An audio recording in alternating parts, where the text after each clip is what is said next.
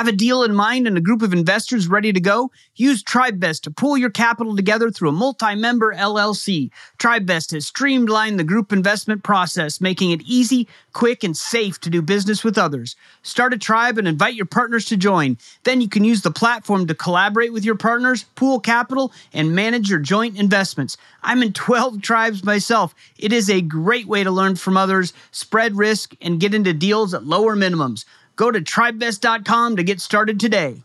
At BAM Capital, we democratize institutional-grade multifamily assets for the individual investor. Since inception, we've averaged over a 31% annualized return net to our investors. My name is Ivan Barrett. I'm the founder and CEO of BAM Capital.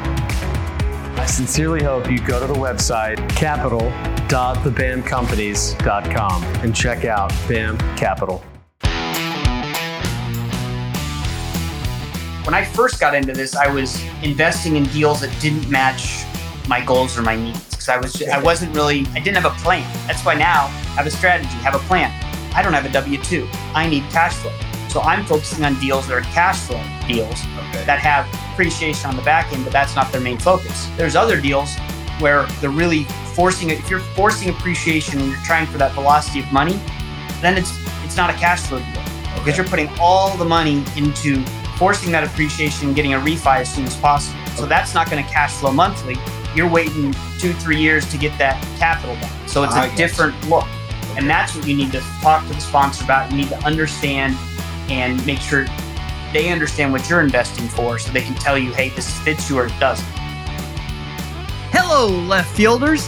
Welcome to the Passive Investing from Left Field podcast. Our community is focused on networking and education to help people invest passively and think differently. Let's go.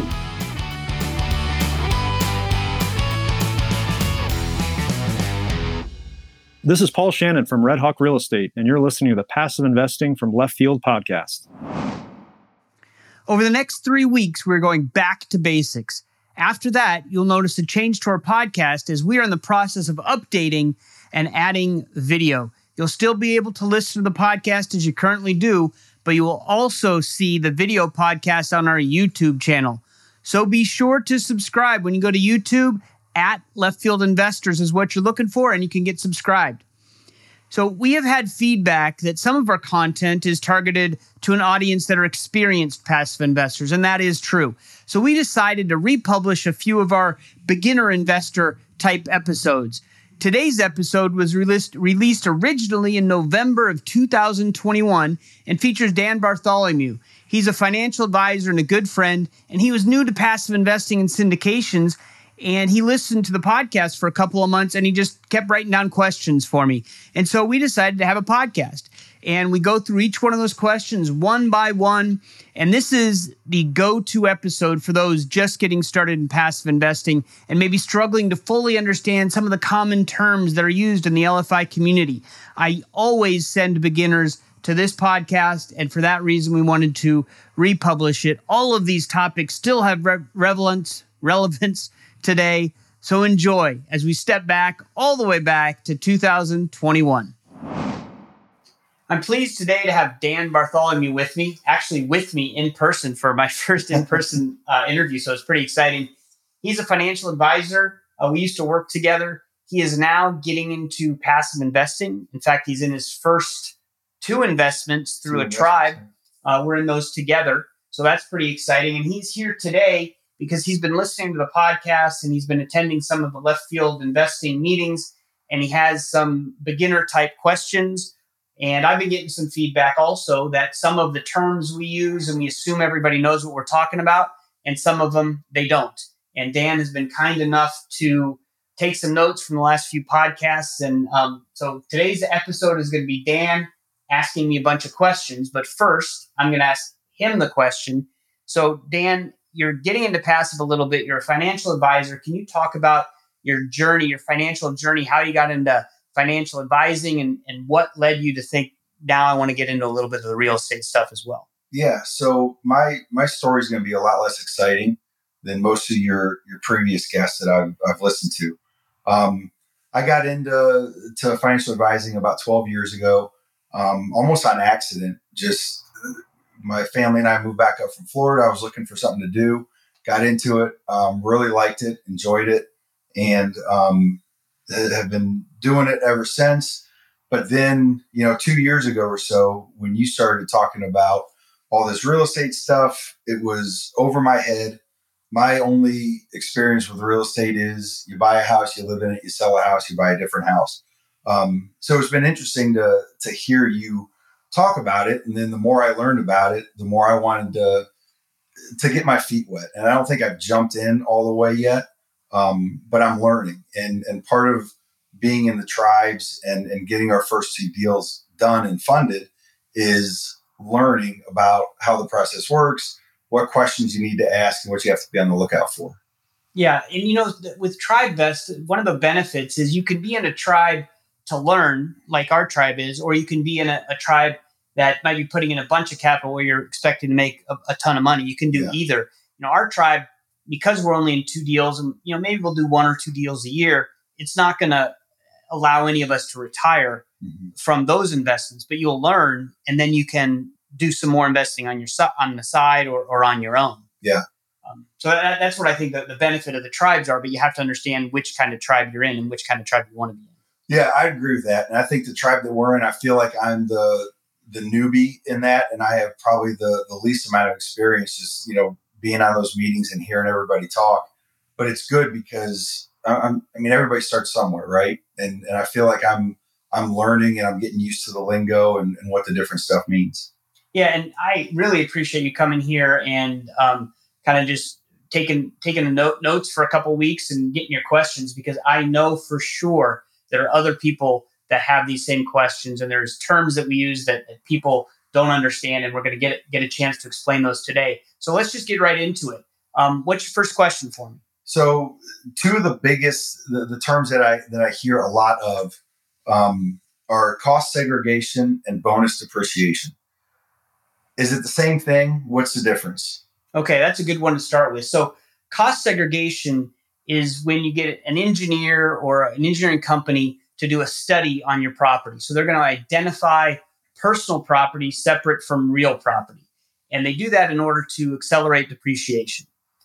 Residential depreciation on residential apartments and things like that is typically 27 and a half years straight line depreciation. Okay. And commercial is 39 years. So you take the value of the property divided by 27 and a half, that's your depreciation down the line. Cost segregation separates it into the different components, and we're not going to get too deep in the weeds, but then those components can be depreciated over 5, 7, or 10 years. Okay. So that's cost segregation. That's just the act of kind of assigning different years and different depreciation rates. Bonus depreciation is part of the 2017 Tax and Jobs Act, I think it's called. And that allows the depreciation deduction to increase to 100% all in year 1. So things that you could only depreciate at 50% or whatever the percentages were, and also the 5, 7, 10 years, everything can go into year 1. So all it does really is gives you a big tax deduction in year 1 that allows you to, using the time value of money, you take that deduction in year 1, it's more valuable. Now you will have depreciation recapture on the back end. So you're not avoiding taxes, you're deferring taxes. Okay, so explain the depreciation recapture. So the recapture is, let's say you did a $100,000 investment and you did bonus depreciation and cost segregation and got a $20,000 paper loss in year 1. Okay. So that loss, let's say you had $20,000 of gain. Yep. Right. That cancels it out. You pay zero tax. Well, when that asset sells, whatever your gain is, you have to add on to that this $20,000 of depreciation recapture because you deferred the depreciation, but at the end you have to recapture it. Okay. So you pay tax, and it's actually a higher tax rate. You pay 25% on depreciation recapture, where the normal capital gain tax is 15 to 20. So there's ways to. That's what we talk about. If then you take your proceeds and invest it again in a new syndication, then you can offset that recapture. Okay. And so you don't end up paying tax as long as you keep going. It's kind of like the 1031 exchange, where you keep transitioning into a new asset to keep the tax deferral going. This is the lazy 1031 that you talked about. Yes. Okay. What I just explained was the lazy 1031 that Nate Bush, my accountant, kind of coined that term. Okay. So let's stay, since you touched on the taxes and how that works. You've also talked in several of the podcasts about being a real estate professional and being viewed as a real estate professional. First of all, what's the criteria? What's it matter? And then what are the benefits as opposed to being a part-time investor in real estate?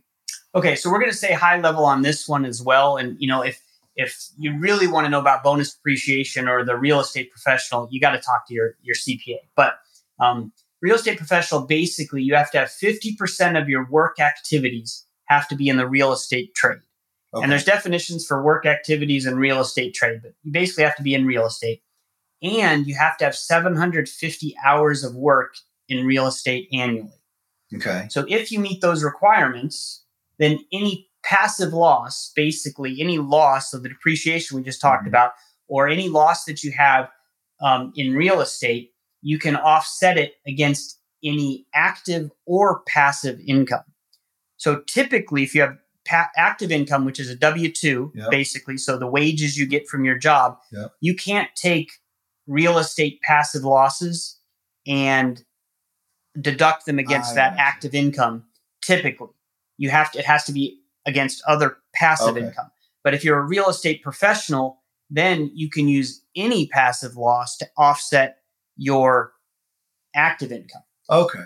So the main way this is used really is by people who are already real estate professionals. But also it's commonly used by people who real estate isn't their main job, but maybe they have a spouse who isn't working a full-time job or is in real estate on the side. And you have a high-earning W-2 worker and the spouse, if they can get those 750 hours a year, maybe managing rentals or something like that, it allows all of the passive loss from your investing to be to offset some of the W-2 income from the high earner. Okay. So in some of the other networks I'm in communities, a lot of these really high W-2 earners, they have their spouse become a real estate professional. So then any real estate loss can offset their active income. I got you. Okay. That makes sense. Previous podcast, Dave Zook on. Yeah. And he talked the examples that he used in the numbers were looking at a cash on cash return of 25% and then an IRR of 19%. But then he also mentioned that those numbers are usually opposite. Yes. What does that mean? So he was talking about the ATMs. Okay. Right. So cash on cash return for the ATMs is 25%. Okay.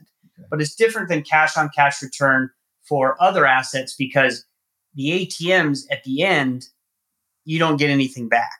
The asset basically depreciates to nothing. Okay. Right. So you don't sell them at the end like you would sell your apartment complex. So basically, cash on cash return is the annual cash flow divided by the capital you invested. So in most syndications, your cash on cash return is like 6 to 12%, right? Okay. It varies, but 6 to 12% is what you can expect. The IRR is a complicated formula that has to be done by a calculator. Okay. You don't want to try it on your own. But basically, it takes into account the time value of money. And it's looking at the total return on the investment over time, not just an annual return, but over time, the total return. So in a typical investment, the IRR is higher because you're compounding the annual returns over the life of the investment, where cash on cash is just an annual look without taking into account the sales proceeds. I got you. Okay. Yeah. And so ATMs are different because there's very little capital, if any, returned at the end. And return of capital is what juices the IRR calculation on a typical real estate deal, where you get 100% of your capital back plus the cash flow. ATMs, you get a lot of cash flow, but very little capital is returned, and there are virtually no sales proceeds. So that's why on the ATMs, you might have a higher cash on cash than the IRR. But on the typical deal, like if you're doing a multifamily, you might have cash on cash of 8%. Okay. And then your IRR might be 17, 18%. Okay. I got you. So the ATMs are kind of the outlier. Yes. And or any asset that depreciates fully. And we were talking about depreciation recapture. One of the nice things about ATMs is because they depreciate to almost nothing, there's almost no recapture. Gotcha. So that tax deferral you get ends up being tax that you just avoid paying. Gotcha. Okay. The next two terms, I hear them pretty often. It's when they're talking about a deal, it's how do they force appreciation or how do they force equity? What's the difference between the two? Is one more advantageous than the other? So forced appreciation and forced equity are basically the same thing. Okay. Because if you're forcing appreciation, you're building equity. So I think they're used interchangeably. Okay. But what it is, and this is where I did not do a very good job when I was an active investor, because I was thinking that the value of my investments in real estate were market driven and multifamily is not. So if you have a house and you want to sell it, it's going to sell based on appraisals, right? What the Sure. neighbor's house sold for. But if you have a commercial, property like an apartment complex, it's going to sell based on the net operating income, right? So by forcing appreciation, it's not market driven. It's all about property improvements. So you are rehabbing interiors, you're putting in dog fences, you're putting in washer dryers. All of those things serve to force appreciation because it doesn't matter what the market's doing. Those things are going to increase the rent at your property. Okay. You don't care if you have two apartment complexes right next to each other, you're going to compare rents. Yep. But if you have all these extra things like dog fences, washer dryers, and nicer units, you're going to get a higher rent than the apartment next to you, not because of the market, but because of the appreciation that you forced. You both start at the same place because the market's going to set the base rent. Gotcha. Because of where you are in the neighborhood, but then you're going to get higher or lower rent based on amenities and what you do to the property, and that's forcing appreciation. Okay. So is there when you're looking at forcing appreciation, when it comes to passive deals? Because I get if you own the property, you can do that, but in passive deals, is that something that is usually they'll disclose that up front that we're going to try to force equity, or is that just understood that that's what everybody does? Well, that's what most people are doing when they're talking about value add, right? Okay. Everyone talks about value add as a strategy, and value add is typically you are forcing appreciation. Now, there's different kinds because I think value add, sometimes you think, okay, it's a rundown apartment. We're going to do a bunch of interior work, and that is forcing appreciation. Okay. Whereas the other parts I was talking about, dog fences, washer dryers, putting in Amazon delivery boxes, all those amenities, that's forcing appreciation as well. But that's not necessarily completely value add because value add kind of connotates you're really redoing all the units. I got you. Okay. So I'm familiar with velocity of money and how that works, using the same dollar several times and getting several uses out of it. What I don't understand is in these passive deals, how do you get your capital back? So they pay you your money back. You've been made whole, but then you still have an interest in that property, so you're still getting returns on that. How does that work? So the velocity of money, when people talk about that, it's talking about keep your money moving, right? And earning and using the same dollar in multiple places. So let's assume you invest $50,000 in the deal and they force equity, right? And increase the value of the property over the first few years. They can then go to the bank and show that the net income on the property has increased, right? Therefore, the property value has increased. Okay. And so the operator can refinance. So let's assume they refinance and they can return 100% of the capital back. So you get your $50,000 back. Okay. You still own the deal. You're still an owner in that deal. So you're still cash flowing on that deal because they just refinanced you. So they return your capital. There's no tax consequence. Yep. You have your capital back. Now you take that original 50,000 and you put it into a new deal, right? Now you have that $50,000 and you have two assets that are cash flowing simultaneously. One, you've gotten all your capital back. One still has your capital. But that just allows you you're basically making two returns on that $1. Okay. So this may be a stretch, but would it be similar to then if I go buy a single family house, I renovate it, I refinance it, get my money out, and I take the money that I got back and go buy another house. Yeah, it's like the Burr method, right? That they talk about at Bigger Pockets, which is buy, rehab, rent, refinance, repeat. I think this is the same thing. You're just doing Burr on a larger scale. Okay. And there's a lot of different ways you can do it. It's the same. It's similar the way you could use the cash value of your life insurance to invest in syndications. You can take the loan out against your cash value, invest in a syndication. Your life insurance still performs like the money's in there. Then the syndication is also giving you a return. Gotcha. So you have multiple returns out of $1. And that's basically the velocity of money. That's what you're doing. Whatever the asset is, however you do it, you are using $1 to give you several either income streams or several different returns. Okay.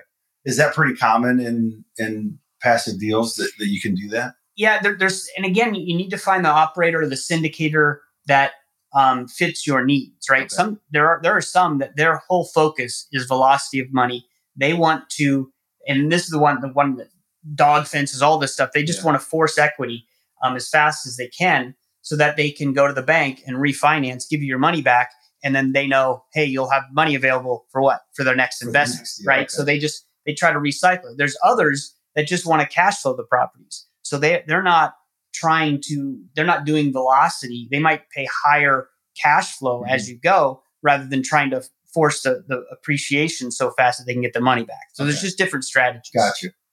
Gotcha. Okay. Hi, this is Zach Haptonstall, CEO and co-founder of Rise 48 Equity. At Rise 48, we partner with investors like you to purchase large apartment buildings that we renovate to increase the value and create a profit margin for our investors through monthly passive cash flow distributions and profits on sale. We're a vertically integrated company specializing in the Phoenix, Arizona, and Dallas, Texas markets with over 200 plus full-time W-2 employees who are focused on making sure your investment is taken care of. To learn more about Rise 48 Equity's multifamily investments, schedule a call with me at rise48equity.com/invest. Aspen Funds has been a consistent supporter of left field investors. You may have seen Bob Frazier on an LFI webinar or at our October meetup in the left field speaking on investable megatrends for the next decade. Whether you're an accredited investor interested in mortgage note funds with a 10-year track record or other macro-driven alternative investments such as industrial, oil and gas, multifamily, or retail, the Aspen Funds team is keeping track of the economic trends and co-invests on every deal right alongside you. Meanwhile, you get to do what you love and make every moment count. Download their free economic report today at aspenfunds.us/LFI. Explain cap rate and why, what's its significance? Why does it matter? Okay, so cap rate is basically just a metric that allows you to compare two similar type properties and estimate which one will give you the highest return. Okay. So it's capitalization rate. It's the net operating income divided by the purchase price or the market value. So you exclude any loans. So you're looking at the value of a property, not looking at the loan, just the actual values of the property. Okay. And so if you're selling a property, you would like a low or compressed cap rate because that means the denominator is growing, right? The market price is increasing. So the denominator is growing. And that's where this gets confusing. If you're selling, you want a low cap rate. If you're buying, you want a higher cap rate because if there's a higher cap rate, that means the market price of the asset is lower. Okay. So it's a little bit backwards, but it ties into forcing equity, right? Because this is what we were talking about. Let's say you have a 100-unit property and you do some improvements. For example, you add a washer dryer to every unit at a cost of $1,000 per unit. Okay. So you just spent $1,000 in 100 units. That's $100,000. Now let's assume you get $50 per month in additional rent. Mm-hmm. So the way I looked at it when I was a multifamily owner was I'm not doing that because that takes me 20 months to recoup my costs, right? That's how I was thinking. Of putting the washer and dryer. Yeah. Okay. I'm going to put a washer dryer in there and only charge them $50. It's going to take me almost 2 years to get that money back. I don't even know if the tenant's going to stay that long. Yep. So I'm not spending that money. That's how I looked at it. And that was the wrong way to look at it. If you look at the cap rate, let's assume the cap rate's 6%, all right? Just a made up number. If you take the $50 in additional rent times the 100 units, right? And you increase your monthly income then by $5,000. Yep. And your annual income by $60,000. Okay.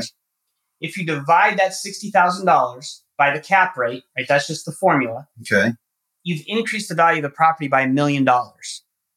Just by spending $100,000. By spending $100,000 and getting $50 rent increases. Okay. And that's what blew my mind. A $50 rent increase across your 100 units is going to result in $1 million extra to the value of the property. And this is why when I owned a 22-unit multifamily and I sold it to a buddy of mine who knew how to do this stuff and had a real business doing this, he was able to double the value of the property in a year. I was happy with that because I doubled it in 2 years, but I was doing it wrong. Okay. He did it right because he understood cap rates and market values of commercial properties are based on the net operating income. Okay, so let me ask you this. That value's on paper, right? The $1 million that you increase it is only if somebody says, yeah, I agree with you. It's you've increased it $1 million. I'll give you that price for it. So yes. Is that pretty common though? I mean, is it pretty hard and fast that they use that formula to make an offer? Yeah, everybody uses that formula, but the thing that they decide on is what's the appropriate cap rate, right? Because I said it was a 6% cap rate. Oh. If I said it was a 10% cap rate, then the math's different. Or a 4% cap rate, then the math's different. So then it's agreeing on what the cap rate is. Gotcha. But when you're going to a bank, you can say, if whatever the purchase price cap rate was, and if you say, hey, the cap rates are the same in this market, or you just show them, this is where maybe comps come in because you're showing them cap rates of other similar properties. Then if the bank agrees with your cap rate, then they're going to agree that the property is worth $1 million more. And that's where you could do a refi, right? And you refinance, you return the capital, right? So in this example, it's only $1 million, right? But think about it. If you rehabbed all 100 units and you increase the rent $200 for each unit, and then you put in some dog fences on the first floor and some washer dryers, now you see how you can turn a $10 million apartment complex into a $15 million apartment complex really quickly. But then you think about it, that $10 million complex probably had a $7.5 million loan, right? Yeah. So you invested, if you bought the whole thing, $2.5 million. Okay. Now you've increased your equity from $2.5 million to $7.5 million. Gotcha. Right? You've tripled it, yeah. Right? What the value of your property is. And you go out and you do that by going out and getting another loan. Gotcha. They're going to give you $5 million. Right? Which is more than you put into it. I see. Okay. So then it's velocity money and it just all keeps repeating. Right. Okay. That makes sense. So here's kind of a basic question, but this is, I ask myself this a lot when I'm reading stuff and when I'm listening to stuff. When you're new to this, when you're new to the passive investing or you're new to real estate in general, there's a lot of information. And there's as much information as you want, but how do you digest all that? If you're looking at something and it's 30 or 40 pages long, how do you know what's important and what's not? Yeah, that's a good question. If we can figure that out, that'd be great. But it's different for everyone. You have to start with education like you're doing here. You have to just say, hey, I don't understand some of these terms. Then you read the terms, learn the terms by maybe reading a book, listen to podcasts, learn what others focus on and then make a decision. So use some kind of tool like the deal analyzer, right, that we have at Left Field Investors. Ask for some old executive summaries or pro formas from a company you're thinking about investing in. Okay. Throw them in a tool like a deal analyzer or just look through them based on the knowledge you got from a book. And then you'll see, okay, here's some of the things that I would focus on. So for me right now, from what I've learned over the last few years, the first, and you go through a deal and I look at three things first. Okay. And if any of those are out of whack, then I'm done. I'm out of the deal. Gotcha. Right. And if all those are in line, then I'm going to dig further. So the three things I look at are economic vacancy, which I think is a question you have for later. So we'll talk about that. Economic vacancy, rent growth, and taxes. Okay. So economic vacancy is vacancy, loss to lease, concessions, bad debt, and renovated units. So that's just a whole, usually vacancy, when I was doing active, I would say 5%. But that's just the actual apartment being vacant. If there's loss to lease, which is if the apartment could rent on the market for $1,500, but we have someone in there for $1,200, that's $300 of loss to lease. Sure. Okay. or concessions if we have to give away TVs or free months rent to get someone in there. So looking at economic vacancy, I think depending on the type of asset class or, like neighborhood, Sure. or, C class, B class, A class, that kind of thing, it should be around 8% plus or minus. Okay. So if I see one at 5%, I'm going to ask some questions. Why is it 5? Or if it's 10, I'm going to ask some questions. So that's one thing I look at. Rent growth. If they have an 8% rent growth in their pro forma for year one, I'm going to question that.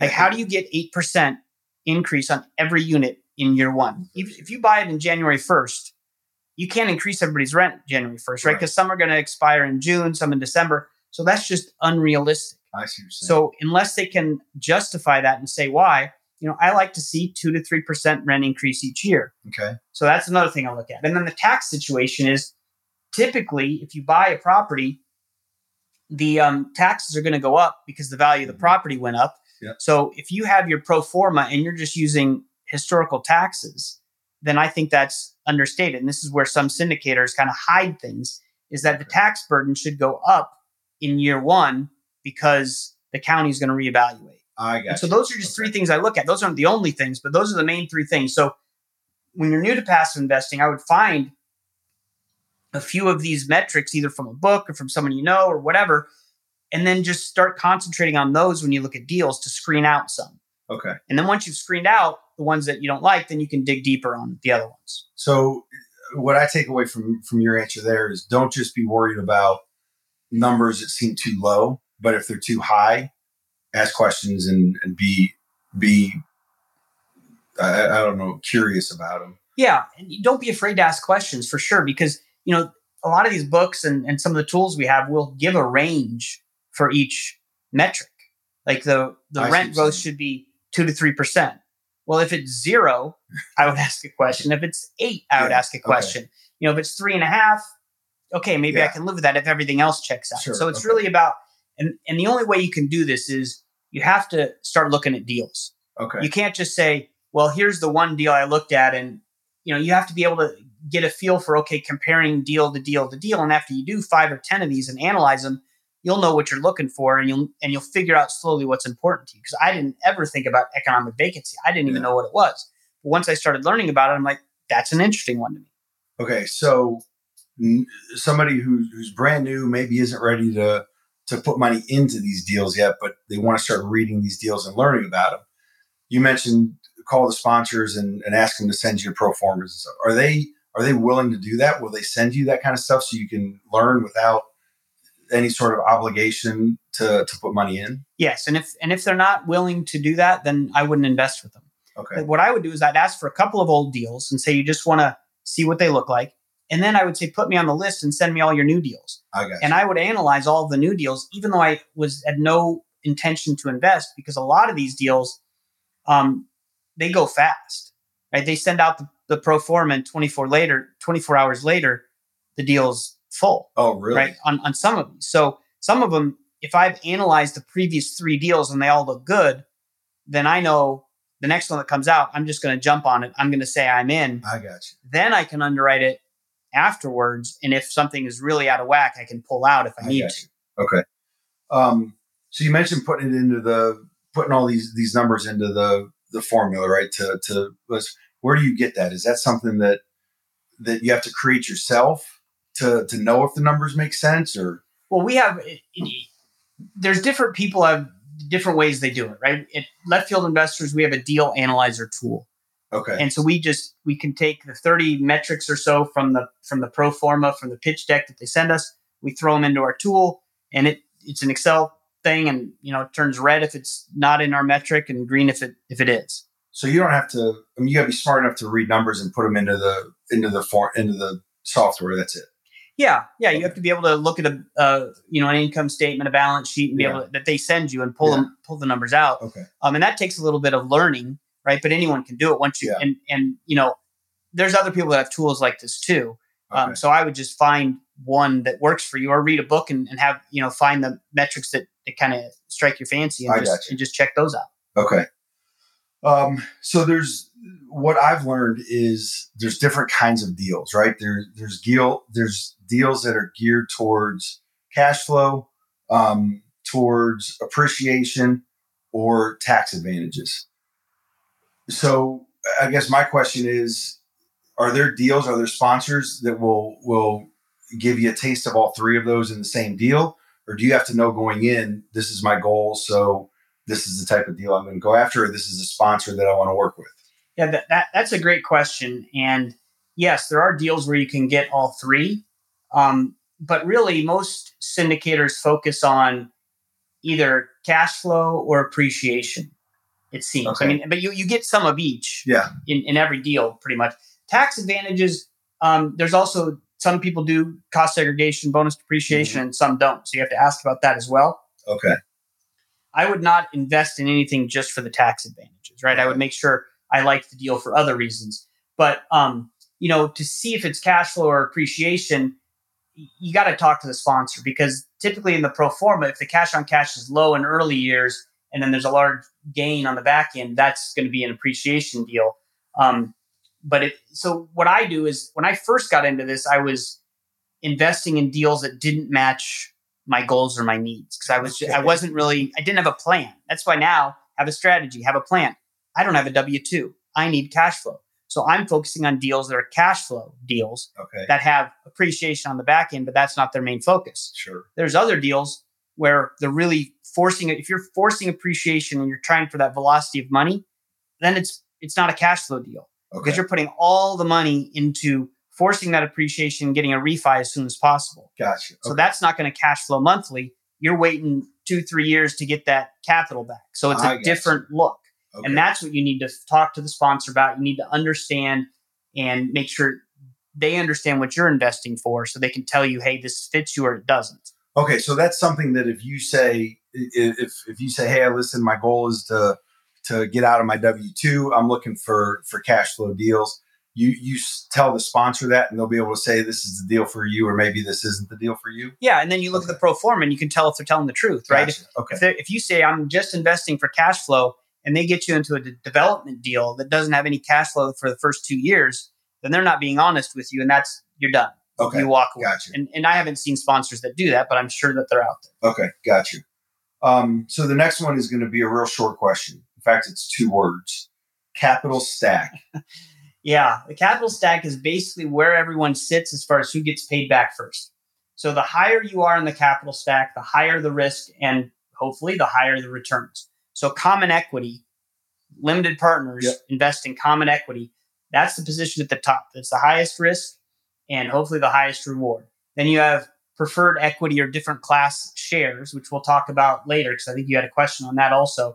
And then debt is the lowest on the capital stack, because they get paid first. So really, the capital stack is important to understand, because the limited partners are typically at the top, the last ones to get paid. So you want to know everybody else who's in front of you and what their terms are for when they get paid, so that you understand how you get paid. So when you say they're at the top, you're working from the bottom up. Yes, which also is backwards. I know it seems confusing, but and some people call it the other way. So basically, you just have to know that the LPs, the common equity, they get paid last. Okay. Everybody else LPs are limited partners. Yeah, thank you. Everyone else gets paid before them. Preferred equity gets paid before them, and debt gets paid before them. Okay. So what's the difference in preferred return, the Class A or Class B? Okay. So this is completely separate from the conversation we just had.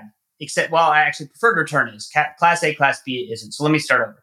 Preferred return, that's the amount the sponsor promises to pay annually in returns to the investor before the sponsor gets paid. Okay. It doesn't mean they guarantee it, but they say, look, the preferred return is 7%. Yep. So you'll get 7% a year, no matter what, before the GP, the sponsor, gets anything. Okay. So let's say you're in a deal and you get 3.5% in year 1, 7% in year 2, 7% in year 3, and then they sell the asset. Mm-hmm.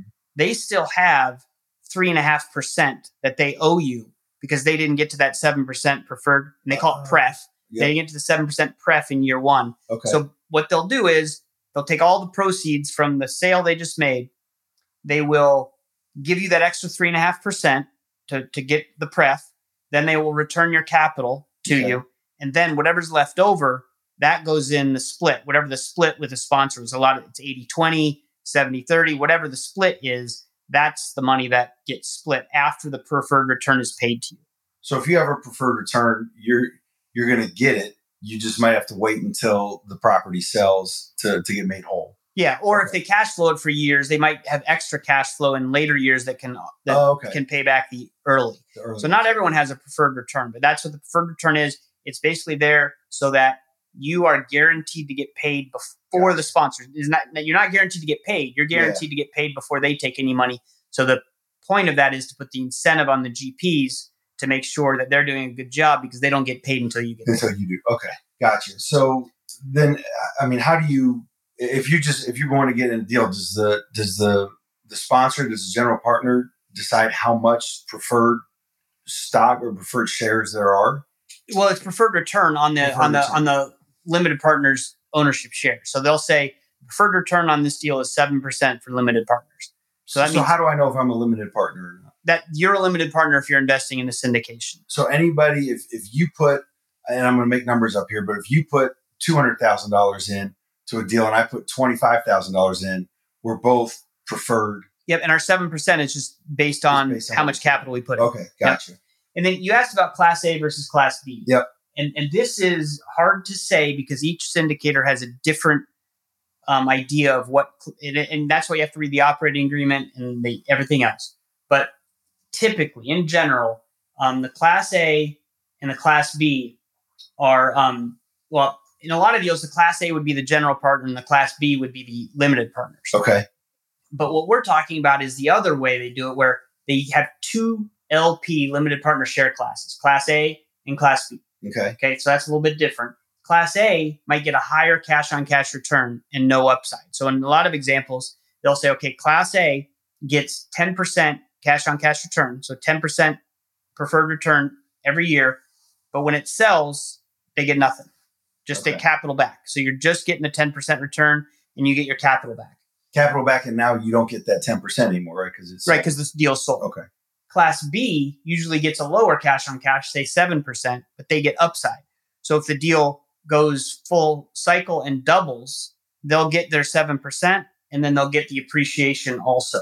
And the reason why somebody does that, the Class A, is because they just want regular cash flow and they don't want the risk of having the upside. Okay. So the key is, what we need to know is it's like leverage, right? Because Class A, they're higher in the capital stack, right? So they get paid lower in the capital stack. So they get paid before Class B. Yep. Right. So in this deal where the example I gave, where they're at 10%, if the deal only returns through the life of the deal 8%, Class A shareholders get all of that. And Class B gets nothing. Class B gets nothing. But the other way, if it returns 15%, then Class A only gets 10%. Class B is going to get the 15% plus the back end depreciation.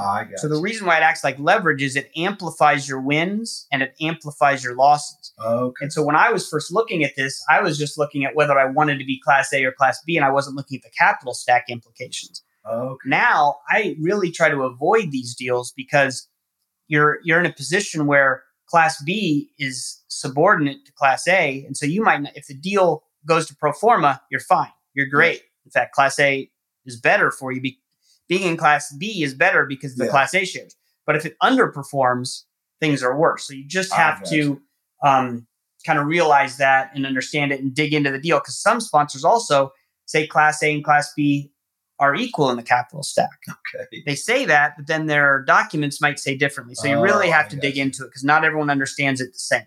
So is that something that you just, if they give you if the GP gives you the option that there's Class A and Class B, can you just pick whichever one you want? Yeah. A lot of times the minimum for Class B will be lower. Okay. So they give you an option of doing a split where maybe you do 80% B and 20% A. That's what I like to do, because then you mitigate your risk a little bit because you're in both pots. Okay. But that usually comes with a higher minimum. Okay. Gotcha. That makes sense. So we talked a little bit about this earlier, about the vacancy and occupancy and how you factor that in.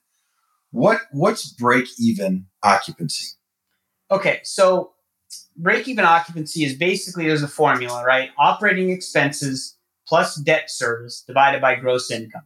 So the lower the number, the better, right? Break-even at 80% basically just means that you have to have 80% of the units fully occupied before you can make a profit. Okay. Anything occupancy over 80%, you're making money. Okay. Anything under 80%, you're definitely losing money.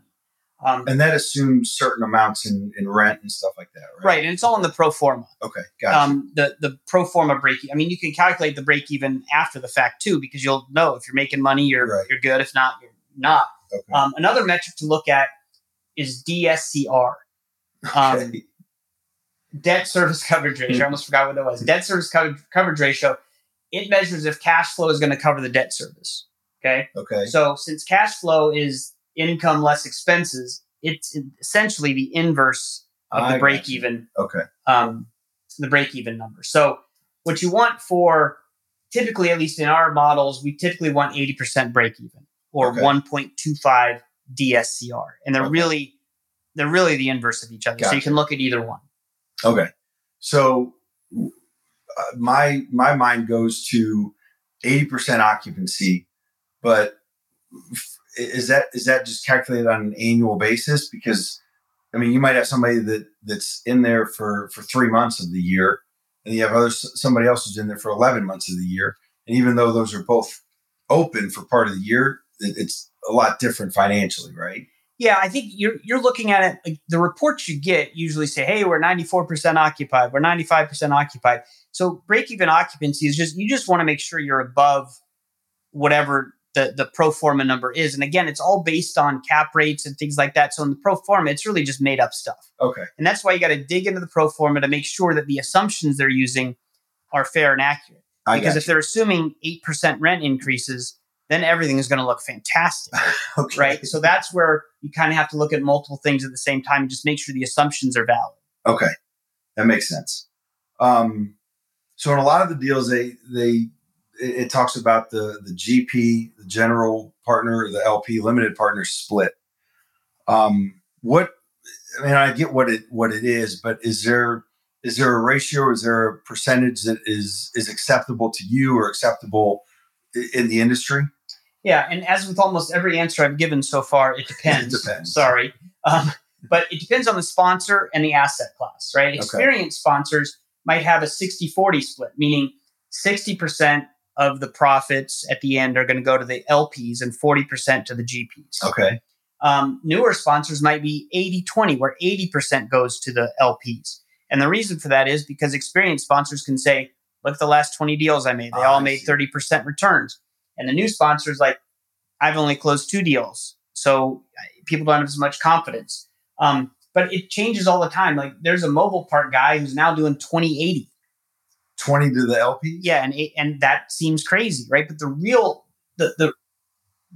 thing is, in the pro formas, they usually show net returns, so net of the split. So if you like the returns that they're saying they're going to give you, and the split isn't egregious, and you're okay with it, then does it really matter what you pay them if they're giving you the returns that they want? I mean, you also ask, what's an acceptable, or I mean, what split should raise concerns? Yeah. Right. So I think anything lower than 70-30, and I'm going to start asking questions. Okay. But if it's mobile home parks, typically those are lower than multifamily. So if there's 70, maybe it's 60-40, I would ask questions then. And so also, why would mobile homes be lower than multifamily? Well, they don't have, I think that typically they just have the pads. They don't have as many expenses and everything else. Okay. So they're not collecting as much in management fees and other things like that. It's all in this back end. Okay. There's not as much forced depreciation in those typically. This is, we've not talked about this yet, but it's come up in a few of the podcasts. And for the life of me, I can't figure out why a triple net lease for a Home Depot, a Walgreens, something like that. Why does that make sense for them? I get why it makes sense for the investor, but why would it make sense for them? There's a few reasons, and the main one is the capital infusion from the sale of the property, right? So they're selling the property to you. Yeah. Okay. And so they can use that instead of owning the property. Now they rent it. So now they have money for expansion, pay down debt, all those other things. It frees up capital. It also, they have control. They can make any improvements they want. and they might have to ask permission, but they can do whatever they want because they're paying for it. It's also lower costs. They can control the cost of insurance. They can have their own maintenance guys without having to pay a markup. So it probably lowers cost. And also, Home Depot, Walgreens, these guys, they're not in the business of being real estate owners. They're operating businesses. Sure. I know Okay. McDonald's, people say, is more of a real estate company than anything else. And that's true, but that's a decision they've made that they want to own the real estate. But if you just want to concentrate on being Walgreens, then owning a bunch of real estate is not your forte. Sure. That's not what you want to do. All right, that makes sense. So are there syndicators, are there sponsors out there that only do triple net leases or that focus primarily on triple net lease properties? Yeah, absolutely. There's some that do just industrial triple net leases, which is more of the what I say capital infusion. Okay. That's where companies, they might operate 50 years in the same location. Okay. And they own all the property. Well, they sell it to somebody who rents it back to them. Now they have a ton of capital that they can use for whatever they want, pay down other debt or build a new plant, whatever, and they don't have to worry about that anymore. So, and there's also sponsors that do commercial, which is more the Home Depot, Walgreens things you were talking about. And they concentrate on that. And if they get hooked in with a couple of different companies, they can just keep buying them, and so the rents, it's good for the sponsor, as you said, because the rents are guaranteed by these national corporations. I got you. Okay. That makes sense. So one of the last questions I have for you, there was a self-storage deal that I was looking at, and it talks about a 4-year hold is like a 1.75 multiplier. Explain the multiplier. Is that just an estimate of total return, total money back? And then what's a good multiplier? What would be one that maybe would be worth not doing a deal if it's too low? Okay, so the multiplier basically, if you have a 1.75 multiplier, that means if you invest $100,000, then at the end, whatever they usually say it's going to be a 5-year hold or a 7-year hold or whatever. Let's say it's a 5-year hold. At the end of 5 years, you will have $175,000 from cash flow, capital return, and appreciation. Okay. So cash flow is all the stuff that you get monthly or quarterly, plus the capital return, which is the $100,000 you invested, plus the appreciation. So all of that is the 1.75. So you give them $100,000 after 5 years. If you just tucked all the money in your mattress and saved it, you'll have $175,000. I got you. 5 years later. So what's a good multiplier? Your favorite answer. It depends. Okay. It changes with the market, the asset class, and the sponsor. So now maybe it's 1.6 to 2. A few years ago, mostly it was 2 and above. And not only does it differ by market and asset class, but also how long are you holding it, right? Sure, because a short hold, you'd expect a lower multiplier, right? So some of these self-storage deals that are going full cycle that were supposed to be 6-year deals and have like a 2 multiplier, they're only going 2 years, but the multiplier might be 1.7, but that's okay because I'm getting the money so fast. The annual return is going to be much higher than the projections, even though the multiplier might not be. Yeah. So I don't know that there's a multiplier that will say, hey, I'm not doing this deal because of it. Some people are just more conservative. There's a multifamily sponsor that their multiplier is usually 1.6, which seems really low compared to the other guys who are at 1.8, 1.9. But these are all pro formas, right? It just means that 1.6 is way more conservative. And they have a history, and they never get to 1.6. They're always higher than that, but they're just conservative in their underwriting. So under promise and over deliver. Yeah. Okay. So that you mentioned, a 2 multiplier on a 4-year deal. So what happens if they get to the point where they've gotten to that 2 multiplier, but their 5-year deal that they anticipated, they're not there yet? Like maybe they're 3 or 4 years into it. Do they sell it, refinance, do whatever they're going to do, and give you your money back at the 2 multiplier, or do they hold it and the multiplier gets better? And that's completely up to the sponsor. That's one of the downsides of passive investing is you have no control. You can't tell them, hey, you reached your goals, sell. But mostly they want you to invest with them again, and they want to make money. So they'll make a decision that is, we want to make money and we want you to invest again. So we've hit the 2 multiplier in 3 years when we thought we'd hit it in 5. it's a good market. Let's sell the asset, give everyone their money back, and they try to put you right into a new deal. Yeah. Right. So that's probably what they would do, or they could just hold and let it cash flow. But it's really just up to the sponsor, and you don't. Sometimes they'll send an email out and say, "Hey, let's vote." I know one guy did this where they vote. The LPs vote on whether they want to sell or not because they've accomplished their goals. Oh, really? Yeah. But a lot of them want, a lot of these deals are basically like flips, but they're long-term flips, right? You buy a property, you rehab it, you hold it for a while, and then you flip it for a higher cost or a higher sale, right? And so if they reach their goals early, they're probably going to sell or refi. Okay. Gotcha. All right. Last question I want to ask you, and this is kind of not off topic, but off script. So most people that have listened probably know your background, accidental landlord, all that kind of stuff. But since you've gotten into passive investing and looking at these deals, is there one deal or one mistake that you made that you learned? I mean, that you learned so much from it that you said, never again, I'm not going to do that. And there's no chance you'll ever repeat that mistake.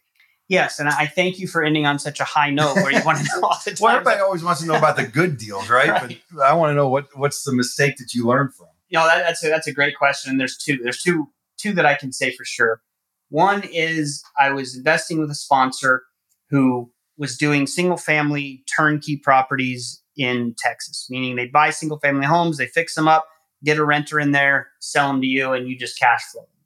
Well, Dallas, the market was so good there that the prices kept going up and turnkeys weren't working anymore. So this company said, we're going to do office buildings, and we're going to do, it was during the CBD craze, they're going to do CBD, equipment leasing. Okay. And I'm like, well, yeah, they did turnkeys awesome. So I'm sure they'll do this other stuff awesome. And I lost my shirt. And the lesson is, I am never, ever investing with someone who does something that they haven't done before. Gotcha. And the only caveat to that is there's a multifamily operator that I like that said, hey, we're going to start doing self-storage. Mm-hmm. And I said, I'm out, not interested. And then they said, well, we've hired someone who has 20 years experience in self-storage and they're going to run this for us. And then I said, okay. So then you'll listen. Let me know when your second deal is. I'd like to see how your first deal goes, and then I'll think about your second deal. So the lesson I learned is I'm not investing with someone on their experiment. On their new operation. I'm going to wait and let someone else be the experiment for them. So that was the first one. So the second lesson that I've learned is you really need to make sure that you evaluate the sponsor properly and that their communication matches what you need. So there's a certain sponsor that I invested with early on. I did not vet them properly, and their communication is horrible. Really? So if your communication is bad and the investment's going good, I still want to know. But if it's going bad, I really want to know. So now I test sponsors. I won't invest in somebody unless I know that their communication is going to be good, because there's no way to evaluate these 2 or 3 years in. You can't really, you don't know if your deal is performing until it's over, really. And these are long-term relationships. So what I do is we have the deal analyzer, mm-hmm. and I find all the red boxes, the metrics that don't fit. That doesn't mean don't invest in the deal. It means ask questions, is what I would say. So then I write them an email, and I expect them to answer it within a timely manner, so 24 hours, or have a reason why they didn't. And I want quality answers. I don't want them to say, hey, we just did a webinar, we answered it in there. I want you to answer the question. And then once they reply to me with a quality answer in timely fashion, even if I don't have any more questions, I'm going to ask one more. Okay. And I'm going to ask one more because I want to know, are they going to get annoyed because I like lots of information? I'm high maintenance. You know that. So I want to know, are they going to get mad at me for asking more questions? Or like one of my favorite sponsors did, he said, hey, do you have time to get on a phone call? I'd love to dig in deep on these questions with you. And so that one, I'm like, I'm in. No, you don't even have to answer the question now because it was just a test and you passed. So what I've learned is sponsors need to be vetted. I prefer them to come from referrals from people I already know, like, and trust. And then once I get in there, I'm going to test and make sure that they respond in a timely fashion, because there's nothing more frustrating than not knowing how your deal is performing. Okay. And then the other thing is, I am not going to be anybody's guinea pig. If you're switching into something new, I'm going to let other people test that for you. That's all. Any other questions? No, I think that covers. I mean, those are the ones that popped out from listening to the different podcasts and stuff. Well, this was fantastic. I know that this answered a lot of questions for a lot of people, and it made me go back and freshen up on some of these topics, because I know as we're just talking about them, people throw out these terms, and there's a lot of people that are new to this in our community who will really benefit from hearing these. So I really appreciate you agreeing to come on and ask all these questions on behalf of everybody else. And so now I'm going to end with the question I always ask my guests last is, what are some 1, 2, however many you got, good podcasts that you listen to? Yeah. So, I'm not a big podcast guy, like when I'm driving and stuff like that, but I'll listen to them when I'm cutting the grass and doing stuff around the house, stuff like that. There's one, Tim Ferriss, who has been good. I've been listening to him for a couple of years. Jocko Willink does one. He's an ex-Navy SEAL, and he does some pretty cool stuff and has some really neat guests on. But I actually found him. He's written a couple kids books, and it's called The Warrior Kid. And I bought them for my kids, but they're incredible books, just about determination and self-belief, and how so much of that is lost on some kids, that it carries over into adulthood. And then the other one is the Passive Investing from Left Field. Nice. That's my favorite. That's the one that kind of got me into this. And obviously I've known you before your passive days, but I got to full disclosure. I was a little hesitant. But the way those podcasts come out and are set up, it makes it so easy to just listen to. They're not real long, but they have so much information, and the guests that you have on really seem to know their stuff.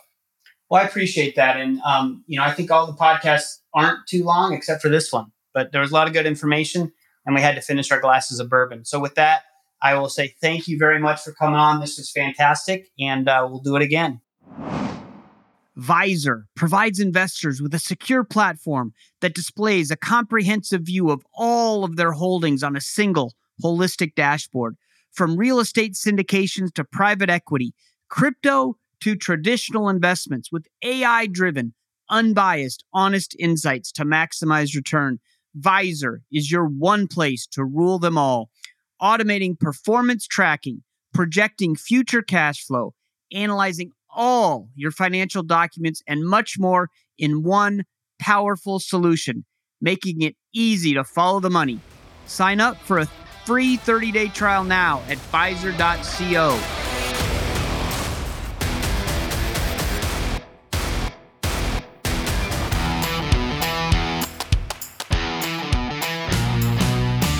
Thanks for hanging out in the left field with us today. If you are interested in becoming a left fielder, you can find us on the World Wide Web at www.leftfieldinvestors.com and click the subscribe button to join our community. If you enjoyed the podcast, please subscribe to the show on your podcast player so you don't miss an episode.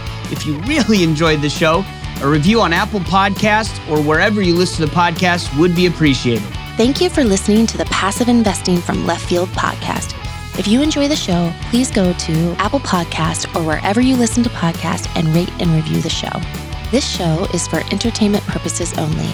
Nothing said on the show should be considered financial advice. Before making any decisions, consult a professional. This show is copyrighted by Passive Investing from Left Field and Left Field Investors.